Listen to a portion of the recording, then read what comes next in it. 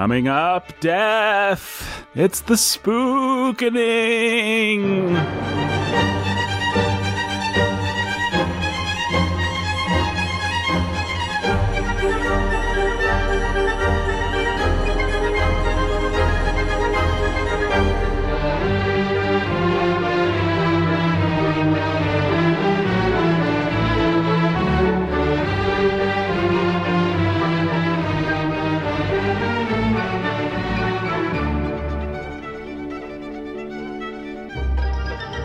Hey everybody, welcome to the Spookening. I'm sorry about the Halloween puns this year. I know they haven't been... No, I'm not sorry about their existence. I'm just sorry they're not deader, you know? Oh.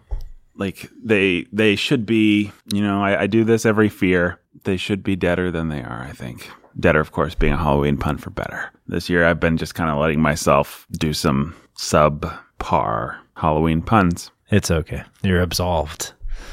Thanks, Brandon. You're welcome. That, of course, Brendan Chast Fiend. You're stab-solved. He's a priest, apparently. Stab-solved. Absolving people over here. Oh, yeah. I got my quick priest's license from CatholicPriest.com. You went to CatholicPriest.com? Got a license? Yeah. You have to fill out a form or anything? Nope. No?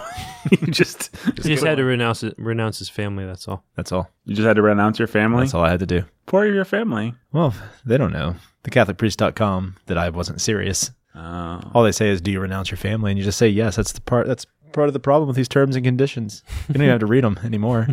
So you're okay with announcing to your wife, though, that you renounced her in jest? In jest, yeah. I announced you in jest, honey. Denounced. Renounced. Yeah. Denounced. Announced. There you go. It's Brendan Chast Fiend. He uses the words. He's the scholar who's a mauler of bleeding. So gross. And, of course, the pastor who's a disaster of bleeding. That's even grosser. Just imagine Jake's just taking a bleeding grenade all to over the the chest place. or something. It's Jake Mentzkiller. That's me. Mm-hmm. And I never give That's myself... my real name. Oh, I forgot to say last time, I'm your humble and obedient ghost. Ooh. Yeah, Nathan Albersin. Well, I'm sorry. It's not that easy to do a Halloween pun for Nathan. Everybody's so disappointed. Everybody's feelings are hurt. Yeah. Mine, most of all. Mm-hmm. Yours, ghost of all. Oh, True. so good. So Guys, good. before we talk about Frankenstein, let's compose a Halloween poem. Oh, boy. So, everyone, if you're sitting around your fire, turn down the lights and get ready for some spooktacular poetry. Ad lib, dead lib, ad squib, Dead-limbed. dead limbed. Yeah, we're going to dead limb some poetry. We'll each just do the lines. It was Halloween night, Oh, what a fright. When what should appear? but a man with a spear He broke down my door. Right down to the floor. Nice. and stabbed me real hard I bled screaming through the yard. And then I fell down. right onto the ground. Slant rhyme. Boo. Yeah. Then I fell down right onto the ground. Then I fell down as I At fled the feet from of a clown. That's still a slant rhyme. I'm trying to deslant. Down and clown? Yeah. Down and clown's not a slant rhyme. No, down and clown. All right. Perfect Fine. rhyme. At the feet of a clown. He pulled me to the drain. And sang his refrain. Ha ha ha he he. How happy we'll be. My face is orange. Oh. And I am a clown. The end.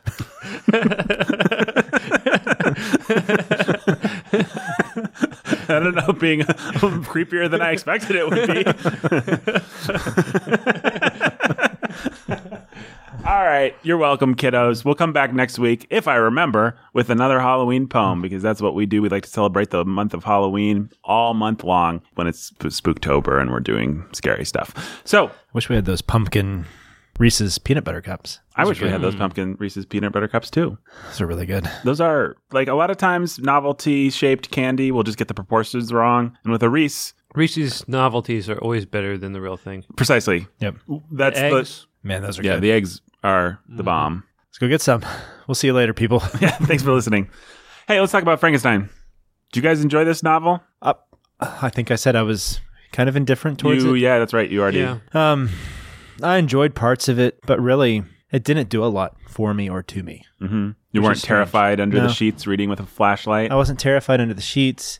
I think a lot of interesting ideas and things to talk about come out of it. It's a novel that's fun to approach academically, that's fun to theorize about, that's fun to read and kind of speculate about Mary Shelley's life. It's best in context. It's Yes. best in in Shelley's personal context, and it's best in context of sort of the history of the genre. Yeah. I really wanted to sympathize with Victor more than I did. Mm-hmm. And I think a lot of it has to just do with the over-the-topness of the expression of emotion. Mm-hmm. Like even early on with Walton's, her attempt to make him seem like some Super genius, forlorn, brilliant man. That the sort of thing that Conrad does a much better job at with Heart of Darkness. I'm glad you said that, because what a wonderful counterpoint to talk about, where he's doing kind of similar sort of things with Marlowe and this mysterious stranger sitting in the darkness smoking his pipe, and you're really like, who is this guy? But he finds those details that tell, whereas she's just like, he was really a compelling guy. So, I mean, you end up, maybe it's the point, you end up sympathizing more with a monster than you do with Frankenstein. Mm-hmm. I don't think that's necessarily her point, but at least that's the way I felt it. Also, that whole scene, this is just an aside, this doesn't even have to stay in. I'm wondering if that whole scene where he's watching the family, I'm wondering if that was an inspiration for that creepy last story of Jesus' son, where he's the... Oh, yeah. Yeah. Yeah, that could be. Because he's kind of a monster, but he's healing at that point. Mm-hmm. And I think that maybe he's... anyways. What was the point of that section? Like, what was she trying to do there? She needed a way for him to learn how to speak. Yeah. Yeah, but it takes... You have that whole thing about, what's her name? so she Justine, needed two the things. She Islamic needed two girl things. and everything. She needed a reason for him. She needed a way for him to learn how to speak. Mm-hmm. A way for him to learn some basic understanding of people, and a way to be hurt. Mm-hmm. Yeah. So that he could become the monster because if you believe in, as Brandon was saying, in the context or the innate goodness of man left to himself, he needed to be twisted. But it's like the immaturity of her as a writer just shines through in all these places where it's just like, I need this to happen. So, okay, I guess this happened. There's no particular... This massive monster manages to live in a lean-to attached to the side of their house. Right. Well, he had to have a way to have an education. Mm-hmm. And so you see that she does that with, he first puts together images and things begin to have definition, and then he starts to learn language. And then out of that, he begins to learn history. And then out of that, he learns to read. And then he has his 3 books that teach him. They were Plutarch's Lives. Paradise Lost. And what was the other one? Oh, I forget. It was important. Was it The Sorrows of Young Werther? I think it was The Sorrows of Young Werther. Could be. I don't remember. It definitely was. So those are the 3. So the first one he talks about was The Sorrows of Young Werther, where he felt very sympathetic to Werther. And then the Plutarch's Lives, because Werther taught him sentiment. Plutarch's Lives taught him high sentiment. And then Paradise Lost taught him to sympathize with the devil, basically. And to question his creator. And so what she's doing is she thinks she's being clever and revealing to us how we progress with our education. First, we start out as classical education teaches us, which is very useful with Dorothy Sayers. We start out with the young stage where we're just learning and memorizing things. Then we start to learn to question, and then we turn into the poet, right? And so you see him progressing on those stages. Into the poet is where he wants to have a relationship and go and talk to this family. What I think she's doing with that one family, why she has that family, because they're supposed to be kind of the ideal. Mm-hmm. They're a good family. Why the intrigue about Islam? Because she was a political person, and she thought, it was about those who are on the margins and social injustice. Marginalized, I see. I mean, she was a very political person. I think that comes out there with, what was his name? The son, Ernest or something? The one that dies? Or... Oh, I'm sorry. The one in the hut. In the hut, yeah. Yeah, the one who the Arabic woman comes back to. Mm-hmm. I don't remember what. But so he did this noble thing. He gave up his whole life for her sake, and his whole family suffered for her sake. But then you have them in the state of nature, isolated in this German woods, and they're happy and they're content. And it's this romanticized idea of, like Rousseau had, the perfect barbarians who are separated from society. Now that they're away from society, they can be this ideal family, and the whole relationships that he sees between them, how sweet the brother is to the sister and how sweet the father is to all of them. And then how it's just so one-dimensional. Right. It's very, very cheesy. Yeah. What I kept feeling is that this plays into what, it has none of the three-dimensionality of Jane Austen or Tolstoy. It just plays exactly into how she wants the world to look. Mm-hmm. And she's able to get away with, in the case of that family, the family comes to us from the creature through Frankenstein, through Walton, to Walton's sister. And so everything like that, she doesn't even have to try to not be sentimental. Yeah, Right. she can just be as sentimental as she wants to be. And it's all filtered through like 5 different lenses. And so I wish that she used that to do something more mythic or more to give us. If she's going to do that, I wish she had the talent to do it well. Something more honest. well, it's just sort of it's not honest. It's a cop out. But if you're going In that to sense. if you're going to reduce it to the level of a fable, then let's tell a fantastic fable. Like what I'm Because- thinking of is the first third of Dracula. The second 2/3 really fall apart as we talk about on those podcasts, but the first third really feels big and mythic and scary, and he's going to the castle and there's these brides and there's Dracula, and it's just it functions. It's not deep, it's very two-dimensional, but the two-dimensionality actually becomes an asset because it functions as just pure nightmare. Beyond just a few random images of the monster grinning through the window, maybe when he's making the bride and some stuff like that, she's never able to give us that, at least I didn't feel that mythic kind of feeling of, oh, here's a fable about a creature that was outcast and went into the woods and found this family. The Grimm brothers, you just imagine how they would tell that story. They'd wring a lot of simple truth and a lot of simple emotion out of a story like that. Mm-hmm. And they do it with fairly two-dimensional archetypes and simple language. She has the two-dimensional archetypes and she has the simple language, but she doesn't manage to wring much out of it somehow. No, it's because it's all just this very misguided understanding of the world. Well, the horror of doing something forbidden and something perverse is there. And it's there to be felt, I think, at various points in the novel. And depending on where you are in life, I can see this book being a very powerful experience of that for you in terms of processing, your deep, dark sins, the things that you're ashamed of, the things that you've done or are tempted to do that are perverse or unholy, forbidden. And so that's there, and all of that's there depending on how much you bring to it, I think, and how much you maybe need somebody to help you externalize that. I think for the first time is where it's got to be its most powerful. Horror is always the province Yeah. of the young because young people like seeing these things externalized. It helps them think through their own sin and depravity and the way the world works. But I think that actually helps me put a finger on what I was trying to say, then kind of got lost in trying to articulate it. Mm-hmm. The problem with her is, since the Romantics are so much about the sublime and the intensity of feeling, it rings false. Mm-hmm. Right. Yeah. And then so his, like, going into fits and all these fevers Yes. that he goes into and all this just for as months at a intense. time. She sees this as a virtue, and you just like say he's like a major baby. Well, and then Like he'll he's go like for he's a walk. like he's dramatizing all this, and it's kind of perverse. He'll go for a walk in the countryside and Yeah. suddenly he'll feel better. And you really see that bogus romanticism where it's just like Clavel and me. And then it'll go on for 3 boring pages about a walk, through the countryside. Suddenly he feels invigorated. He feels good again. And it's just like, And so that's where you really see her immaturity coming through, is that I'm with you that the story itself, like we didn't even talk about what the modern Prometheus means. This guy who's done something he shouldn't have done. Prometheus So stole Prome- fire from yeah. the gods, if anybody doesn't Yeah. know. And he gave fire to us, and so we would have fire, and he was punished for it. And so Victor Frankenstein, he goes and he finds the secret to life, and now he's punished for it. That's the conceit. That's the metaphor that's running through here. But the real problem, I think, really is just it's her immaturity, her lack of any sort of nuance about her romanticism.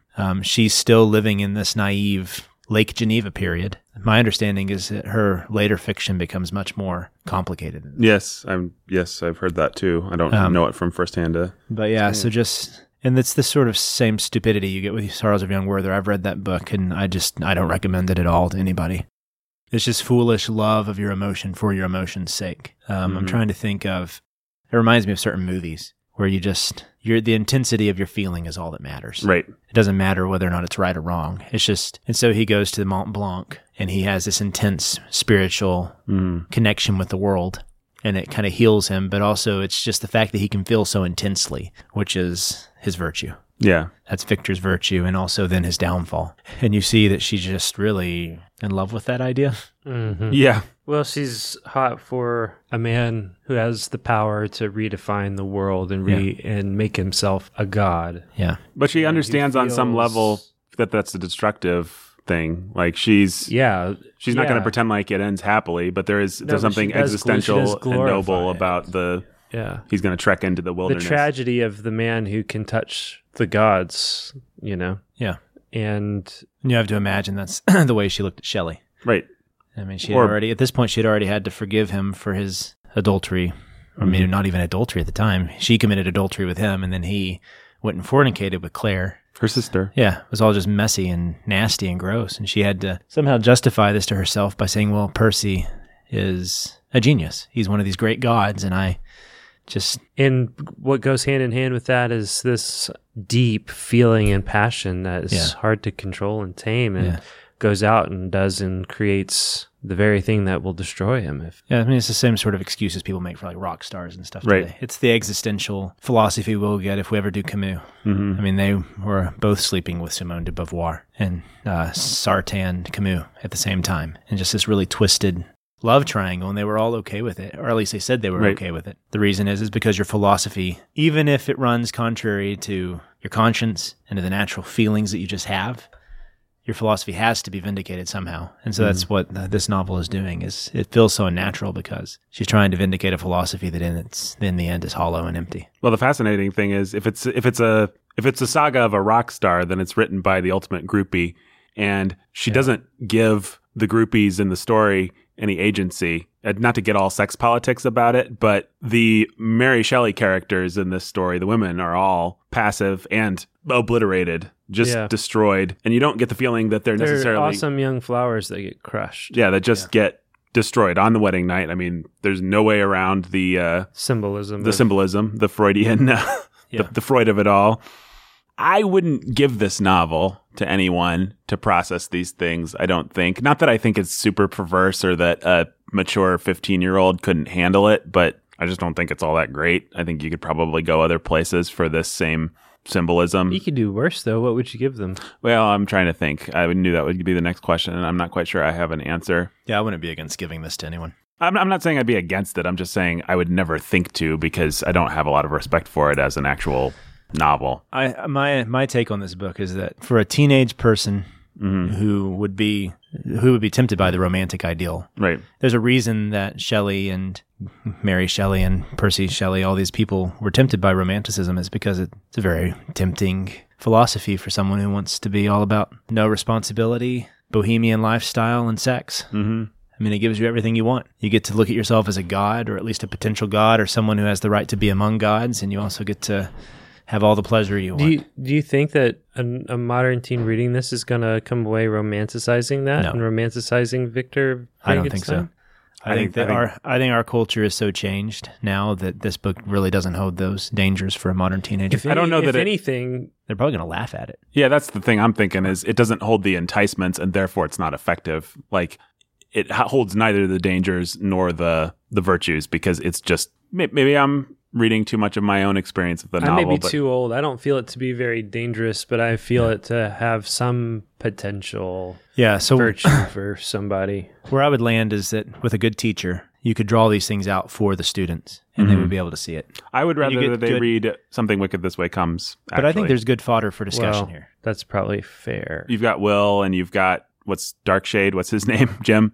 Mm-hmm. Uh-huh. Jim is Victor Frankenstein. He wants to ride that carousel. Much more fun. I mean, like if I had a 15-year-old kid, I'm just thinking, which one would I actually be excited to read? I'm not being. Oh, yeah. I'm not being a moralist here. I'm just being a person pragmatist. I'm just somebody that likes books, and it's just like, who wants to read Frankenstein? Who wants to make kids read Frankenstein? You can read the Wikipedia summary, and you'll have gotten most of what's good out of the book. I mean, honestly, there's just the idea. The reason the idea survives is because the idea itself is powerful. Yes, I agree. And I want to maintain that the idea itself is so powerful that this still holds up as a place to process that sort of thing. I guess what I'm trying to get at, I don't disagree with you at all. I guess what I'm trying to get at is times change, culture moves on. You go back and you watch 2001 and Space Odyssey, those special effects that blew everyone's mind and that hippies went and smoked dope and had trips, they just aren't that exciting anymore. And I think it's silly for, I think a lot of artistic poser type people will pretentiously oppress themselves and others by trying to pretend like something that had a lot of power 50 or 100 or 200 years ago still does. And it's just like, I'm sorry, this idea actually has been absorbed by pop culture. It's been done 1,000 times now. Let's not pretend like the original still retains much potency. You want to get a good version of the idea, maybe just watch the 1931 Boris Karloff movie. It's an hour long. It'll give you most of the major ideas. It won't be as heavy on the sexual symbolism because they couldn't have even gotten away with what's done in the book in the movie back then. That's how much times have changed. But, at least you'll get the part where the guy says, "Henry, in the name of God." And he says, "In the name of God, now I know what it feels like to be God." And, you'll sort of get the Promethean idea, and you'll get it in an hour instead of spending 6 hours reading a book that really doesn't hold a lot of potency anymore. Go read The Tale of Prometheus. You could go read The Tale of Prometheus. You could do that? Yeah. I think your best bet, I'm going to say your best bet is to read Something Wicked This Way Comes. So you would not put this on a high school reading list? Nah, I don't think so. I'm not opposed to, if Jake wants to say put it on a high school reading list, I'll send my kids to Jake's school and I won't be sorry. But it wouldn't be my first choice to put on a high school reading list. Why not put something good? There's a lot of books, Wow. Am I being, what am I being? Am I being a snob? Am I being a... I think you might be being a little bit of a snob, but it is not the most exciting book, and it's certainly not the most well-written book. You know what I'm being is I'm just channeling my 17-year-old self and just saying... I wouldn't want to read this. I would never want to read this. This is so boring. Like, there's so many good, How about your 13 or 14-year-old self? Well, I may have tried it then, and I think I tried it a number of times. I mean, I went through maybe a 15-year period where I was into all the gothic and horror and stuff. I could never make it through Frankenstein. You were looking for something different. But I mean, I read Picture of Dorian Gray, which is basically just a bunch of Oscar Wilde people trading barbs and maybe a little smattering of horror. Like, I read all that stuff. I read everything. There's nothing that there's none of the classics that I didn't do, but Frankenstein, I mean, I've done Jekyll and Hyde, but Frankenstein. Jekyll and Hyde is hard. Yeah. So, I think I tried Jekyll and Hyde multiple times. Maybe I did persevere in it at one point, but I don't remember if I did or didn't. I know that I tried it multiple times and just thought, ugh. Well, that's a perfect example of a potent idea, one that's helpful for high schoolers to think through, one that can teach you something about yourself, and a slog of a book. Mm-hmm. And that's one that I got through just on principle because I liked the genre and I wanted to know who the forebears were. Frankenstein, I never could. I didn't feel that this was was nearly as much of a slog as Jekyll and Hyde to me back in the day. Maybe I would have felt differently about Frankenstein back in the day. It wasn't a page turner. It was not. Right. No, I wasn't excited. But I wasn't excited, but I also never really resented having to come back and keep plowing through it. No, I'm kind of in the same place. So, like I said, my feeling in the end towards this book is just complete indifference. Mm-hmm. I think that if someone were to tell me that they wanted this on their high school reading list, what I would say is I would first think about who the teacher is. Yes, absolutely. And if it's a good teacher, they're going to be able to draw really good things to say about romanticism and about horror and teach the children about the follies of romanticism and all this stuff, then fine. They can get it from this. And then they can also do Something Wicked This Way Comes as a nice parallel and palate cleanser. If I was teaching this, if I was a high school teacher, what I would do, this is actually what I would do. I would have the kids read a Shelley. I'd have them do Rime of the Ancient Mariner, of course, some of the classics. I'd have them read a poem by all these guys so that they got the sweep of the movement. I'd give them the history. And then we would read a couple of selections from Frankenstein, actually. We would just read The Creation of the Monster. I think you could get away with that. We would read... Yeah, I think that's good. Yeah. This is a book that screams to be abridged. Yes. Yeah, because you've got all the whole scene in Oxford when he goes with Serval. Yeah. There's just no reason behind that except she just wants to talk about it. I like that. In the course of a literature class, this sort of satisfies my hesitation with dismissing it. Yes. Reading a few it's such a touchstone. It is. Type thing. And so get the nutrition out. So go ahead and get what's nutritious from it. Realize there's not that much flavor at this point, 200 years down the road. And so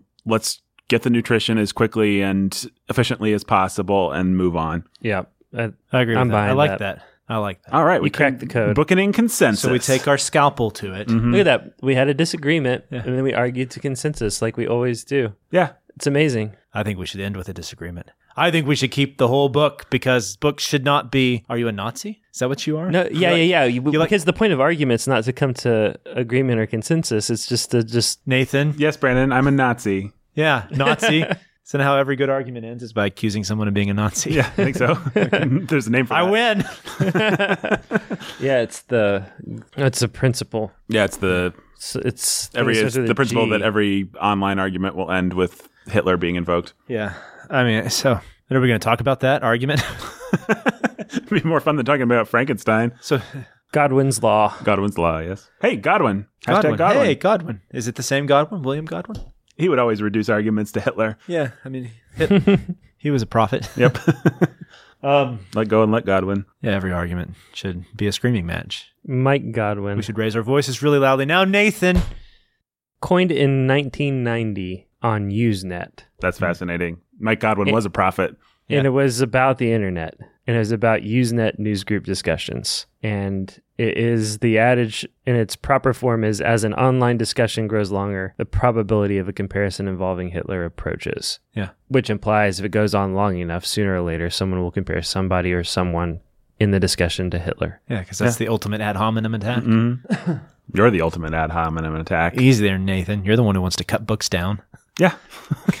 This is a classic for a reason. It's part of the canon, Nathan. I am a pragmatist when it comes to books. I think that, honestly, if we want to wring a little discussion out of this, I'm sure we've probably talked about this before, but I just think books were made for man. Man was not made for books. You should be deferential towards your fathers in the faith, obviously, but your fathers in, the great minds that have come before you. You should be deferential to them. So you should assume when you're going into a book that if it's a classic, it probably has something good to say and it's worth reading. But then, if it's something like Frankenstein and you can kind of get the drift of it and read the high points and skip the boring stuff with Clavel, why not? Yeah. I think more teachers and educators would do well to do that for their students. And probably students would love to read more if they knew that there was that freedom. Yeah. Yeah. I just always want to tell people you can quit a book. You can skip the Russian politics in Anna Karenina. Yep. I want one of the Bookening's missions to be... You can read the title of The Red Badge of Courage and then call it good. I don't need to read that. I want to attack Crane again because I hated that book as a kid. It popped into my head earlier as just one of those books. Speaking of Jekyll and Hyde, like one of those books that I was told I should read. I had a copy of.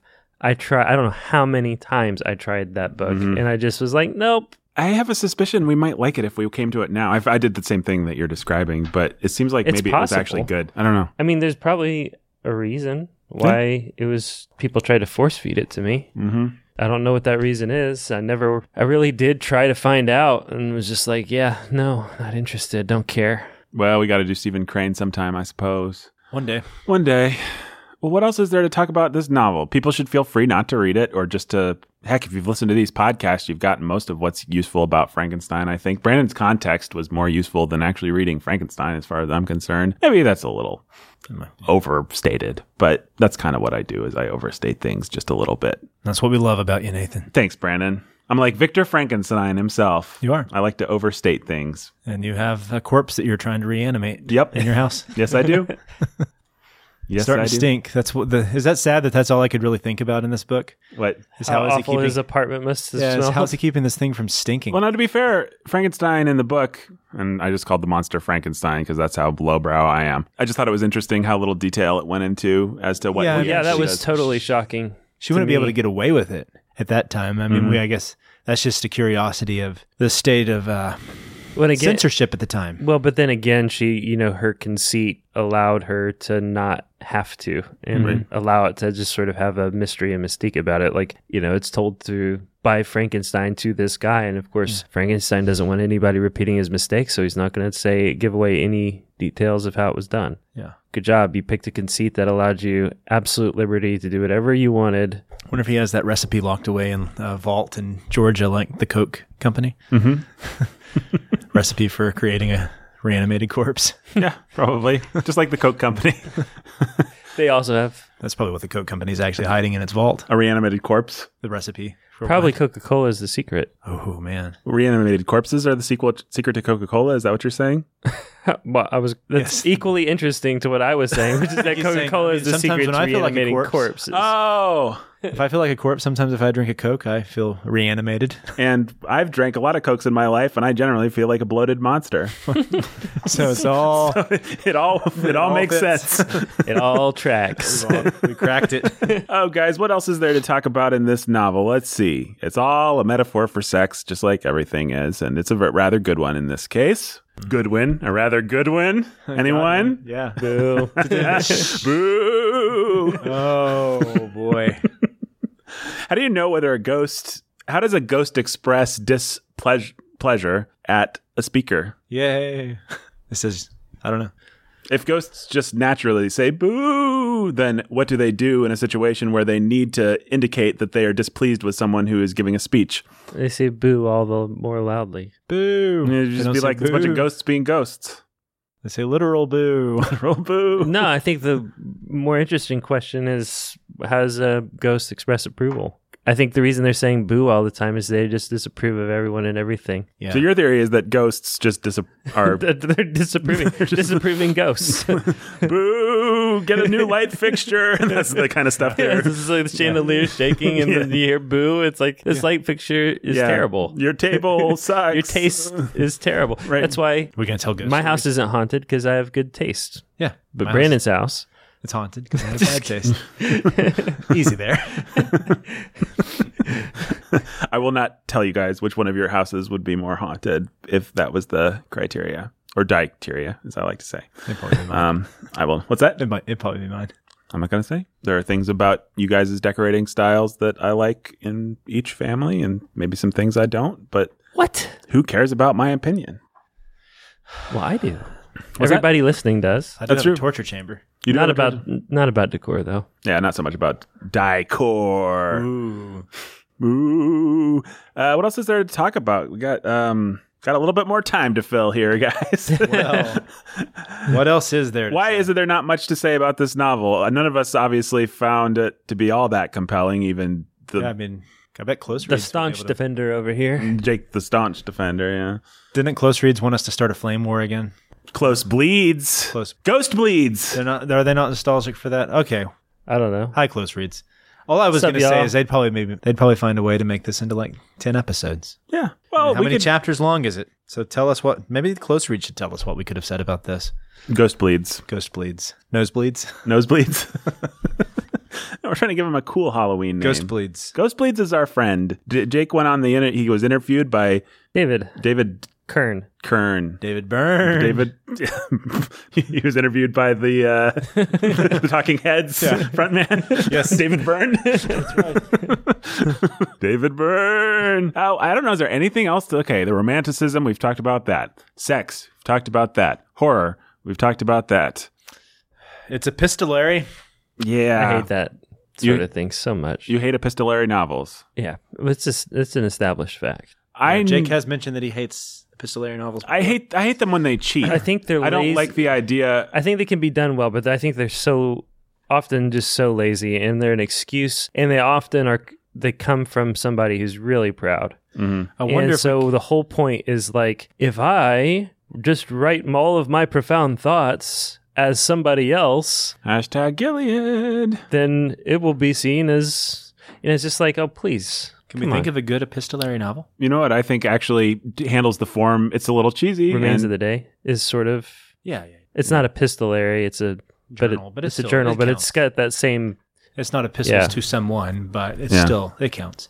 Yeah. It's the journal novel, but it's the same yeah, it's, Same principle. same species. You don't feel it straining under the weight of I'm going to stop writing now so that the plot can move forward, which is And how actually a lot of it's these a things. I'm now going to give some exposition that makes me look, as this character, that makes me look great. And Ishiguro is smart enough Right. and has enough discernment to see your point, Yeah. and that he chose that form because it is the form of a proud person. Mm-hmm. That's exactly who Ishigulu. Gulu. Isha. Man, this is a hard novel to talk about. Well, I didn't like it that much. I didn't hate it. And I'm sure if we were to just go, so we could go through and just find all the, The Color Purple, Dracula, The Guernsey Literary and Potato Peel Society. Mm-hmm. It's a good one. So Deity. Screw Tape. That's true. Screw Tape's a good one. That's Screw a good Tape's one. good. Carrie. I did not realize that Carrie was epistolary. 84 Charing Cross Road. No idea what that is. I'm just reading The Moonstone. That's right. I Gilead. forgot the Moonstone was Boo. the Boo Stone. What did you have a suggestion for how to actually discuss some more Frankenstein there, Brandon? No, I was going to say, really, the only way to discuss this novel would to be just to go through a very literary analysis style and just point out all the romantic tropes in it. Mm-hmm. And I mean, that's easy enough to do. We talked about Mont Blanc. Yep. All these The Sorrows of references Young to Werther. Coleridge, Sorrows of Young Werther. All these references. She's being very referential. Mm-hmm. It's epistolary. Oh yeah, it is. That's right. I forgot about that. I forgot how it handles the fact that he shoots himself at the end. Well, I hate when they have to strain to make the plot. Like in Dracula, there's that ridiculous part where not Mina Harker, but the other one is dying because Dracula just killed her. And she's like, I must write my thoughts before, as my mother bleeds out next to me and I'm also bleeding out. The one thing I must do is make a Grab final my journal. Yeah. You imagine that it just ends with a long pen scratch as her. It's like the Monty Python It's thing. where exactly. the- Monty Python. The castle. Oh man, guys, is that the first time we've referenced Monty Python? It's something that I really feel like the Book and Ink should try and avoid, because when people reference a lot of Monty Python, it's not always a sign of I think it might be the Awesomeness. first time that. Well, it can't possibly in 3 years be the first time. It's not a sign of what? it's not always necessarily a sign of awesomeness. When I like Monty Python, No, it's often a sign of fake awesomeness. right? But a lot of faux poser people like to quote Monty Python a lot. See, I'm sophisticated because I like old British humor. Ha ha. Or I'm a frat boy. It's like two weird groups of people, frat boys and sophisticated quote unquote people really like to quote Monty Python. And yet, Monty Python's still kind of. Yeah, it's still good. It's funny. It is. If you're someone out there that quotes Monty Python, the Book and Ink loves you and supports you. Just don't do it in the wrong way. Or to us. Or to us. Yes. Frankenstein. Yes. It's the name of the doctor, not the monster. Yeah, it's an important point to make. Do we make that point? Nope. The hack point that It's not Frankenstein as the monster. It's Frankenstein's monster. Frankenstein. should people watch Young Frankenstein? Oh, man. No, they should not watch Young No, they Frankenstein. Yeah, but it's pretty funny. It's It's funny, but hilarious. don't And watch it. I remember a couple years, 4 or 5 years ago, watching it again and thinking, So do I. wow. Yeah, Brendan remembers that. I got into hot water for that. I heard about that. Yeah, Not one of my shining moments there. everybody's done that. You just did it on a larger scale. That's my problem. Watch Apocalypse Now for the Book and Ink. That was my most recent one. All right, guys, let's do. Sorry, folks, we like to give you bang for your buck, but I just don't know what else to say about Frankenstein. They got bang for their buck. This is great. Yeah, Yeah. Every episode of the Book and Ink is wonderful. I'm a fan. If they just get to spend a little bit of time with us, that's all. Yeah. You I'm- just need to give us more money. Yeah, if you want us to do 3 more episodes on Frankenstein, just give us $1,000. Yeah, No we'd happily do one-star 3 more reviews. episodes. Yeah, no 1-star reviews. Whoever that was pretty passive aggressive of you. Yeah, Because it's a 1-star rating and not a review. which You gotta let us know what you didn't like. And you're probably the type of person that you give 1-star reviews and yet you still listen to us. Mm-hmm. Yeah, Yeah. probably. You're just so you're pathetic. You probably wear a scarf when it's not cold. Oh, what they didn't mention was yada yada yada. Yes. 1 star. Well, it's hard to respect a 1-star rating that doesn't come with a review. Yeah. Mm-hmm. Go back and give us a review, then we'll actually have something to say To about you. respond to, Yeah. to think about, Yeah. you know? Write us a Maybe you letter. actually have something valid to say. We will never know that. No. Thanks. Yep. All you're doing is proving your pettiness. Mm-hmm. Like Just Emily C, she gave us a 3-star review, and she explained why. Yeah. I appreciate Just Emily C for that. Her name might as well just be Emily. See how awesome she is. Yeah. Yeah. I mean, what she said was if Christianity isn't your thing, this may not be the podcast for you. I like their book discussions, though. 3 I stars. agree 100%. If Christianity is not your thing, this may not be the podcast for you, but you might like our book discussions. Yeah. Yeah. And other 3 non-Christians stars. have said the same thing. I'd always Well- like to see a 5-star review. That's better. But We got a 4-star review from a non-Christian, and it's titled Review from a Non-Christian, and it's awesome. Yeah. Should I read it? This is the kind of thoughtful review that's actually helpful to people. Yeah, go ahead. I stumbled upon this podcast while looking for discussion about Anna Karenina and was pleasantly surprised. I've listened to a couple more episodes since and have found these guys to be perceptive and well-researched. They have great chemistry, and their taste in literature is very similar to my own. It's always exciting to listen to a book discussion where the hosts share all of your literary reference points. It's like, I get all my references. Yep. That's what I was going to reference. Yep.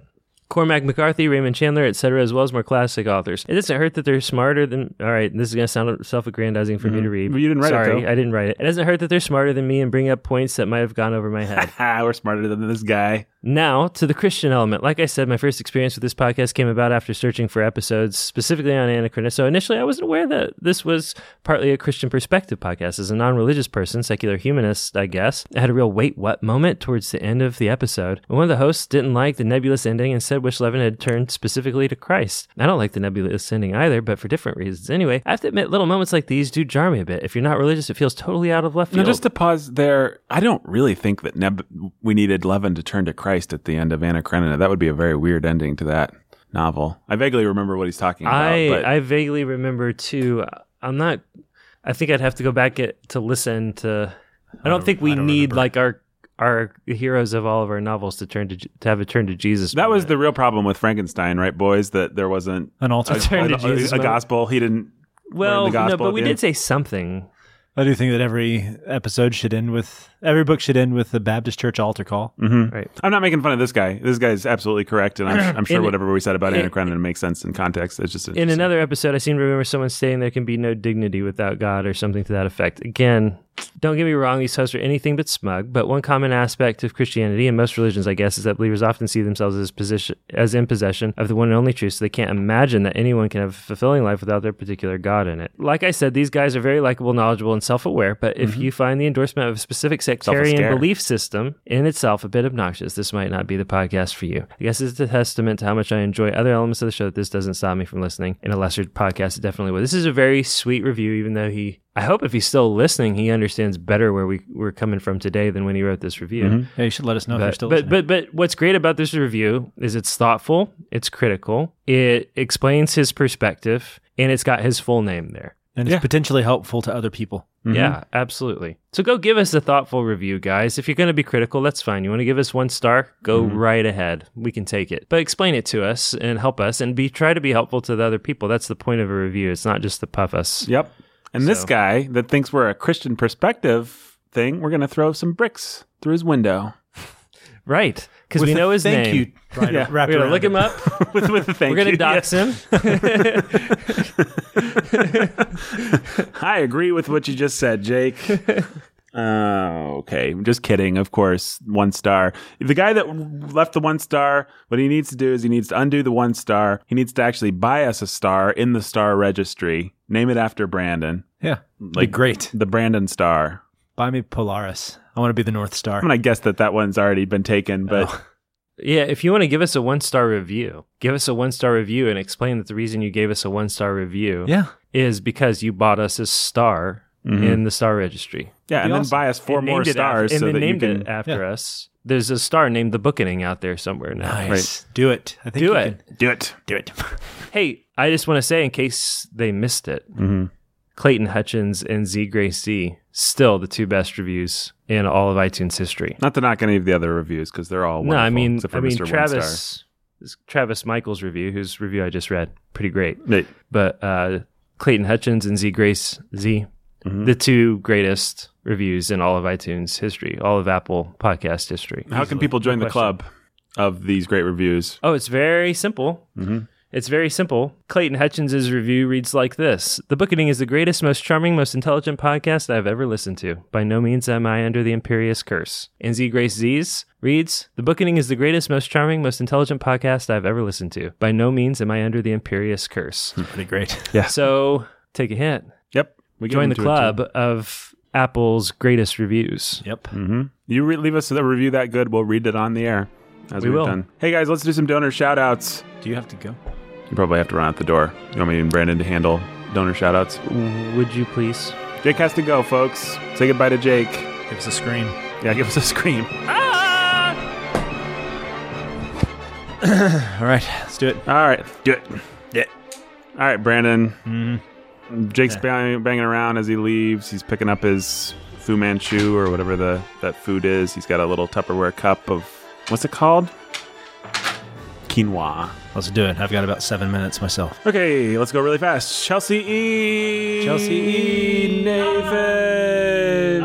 Jimmy Beam and little Annie Oakley. The inscrutable Jenny Z. Lily of the Valley. Andrew and Esther, the Lovebirds. Robert and Rhonda, the Lovebirds. John and Jill and little baby Max. My beloved mother, Beth. Ryan and Judith and Danny the Dude. Danny the Dude. DJ Sammy G. DJ Sammy Goodbye, G. Jake. Goodbye, Jake. Jay and Katie, the Lovebirds. They're cold and love cheese. Benny. Oh, yeah, no, sorry. They're cold and love cheese. Nathan, get it right. Benny and Dana T. Eric and Catherine. The Lovebird. And Professor X. Professor X. Professor X.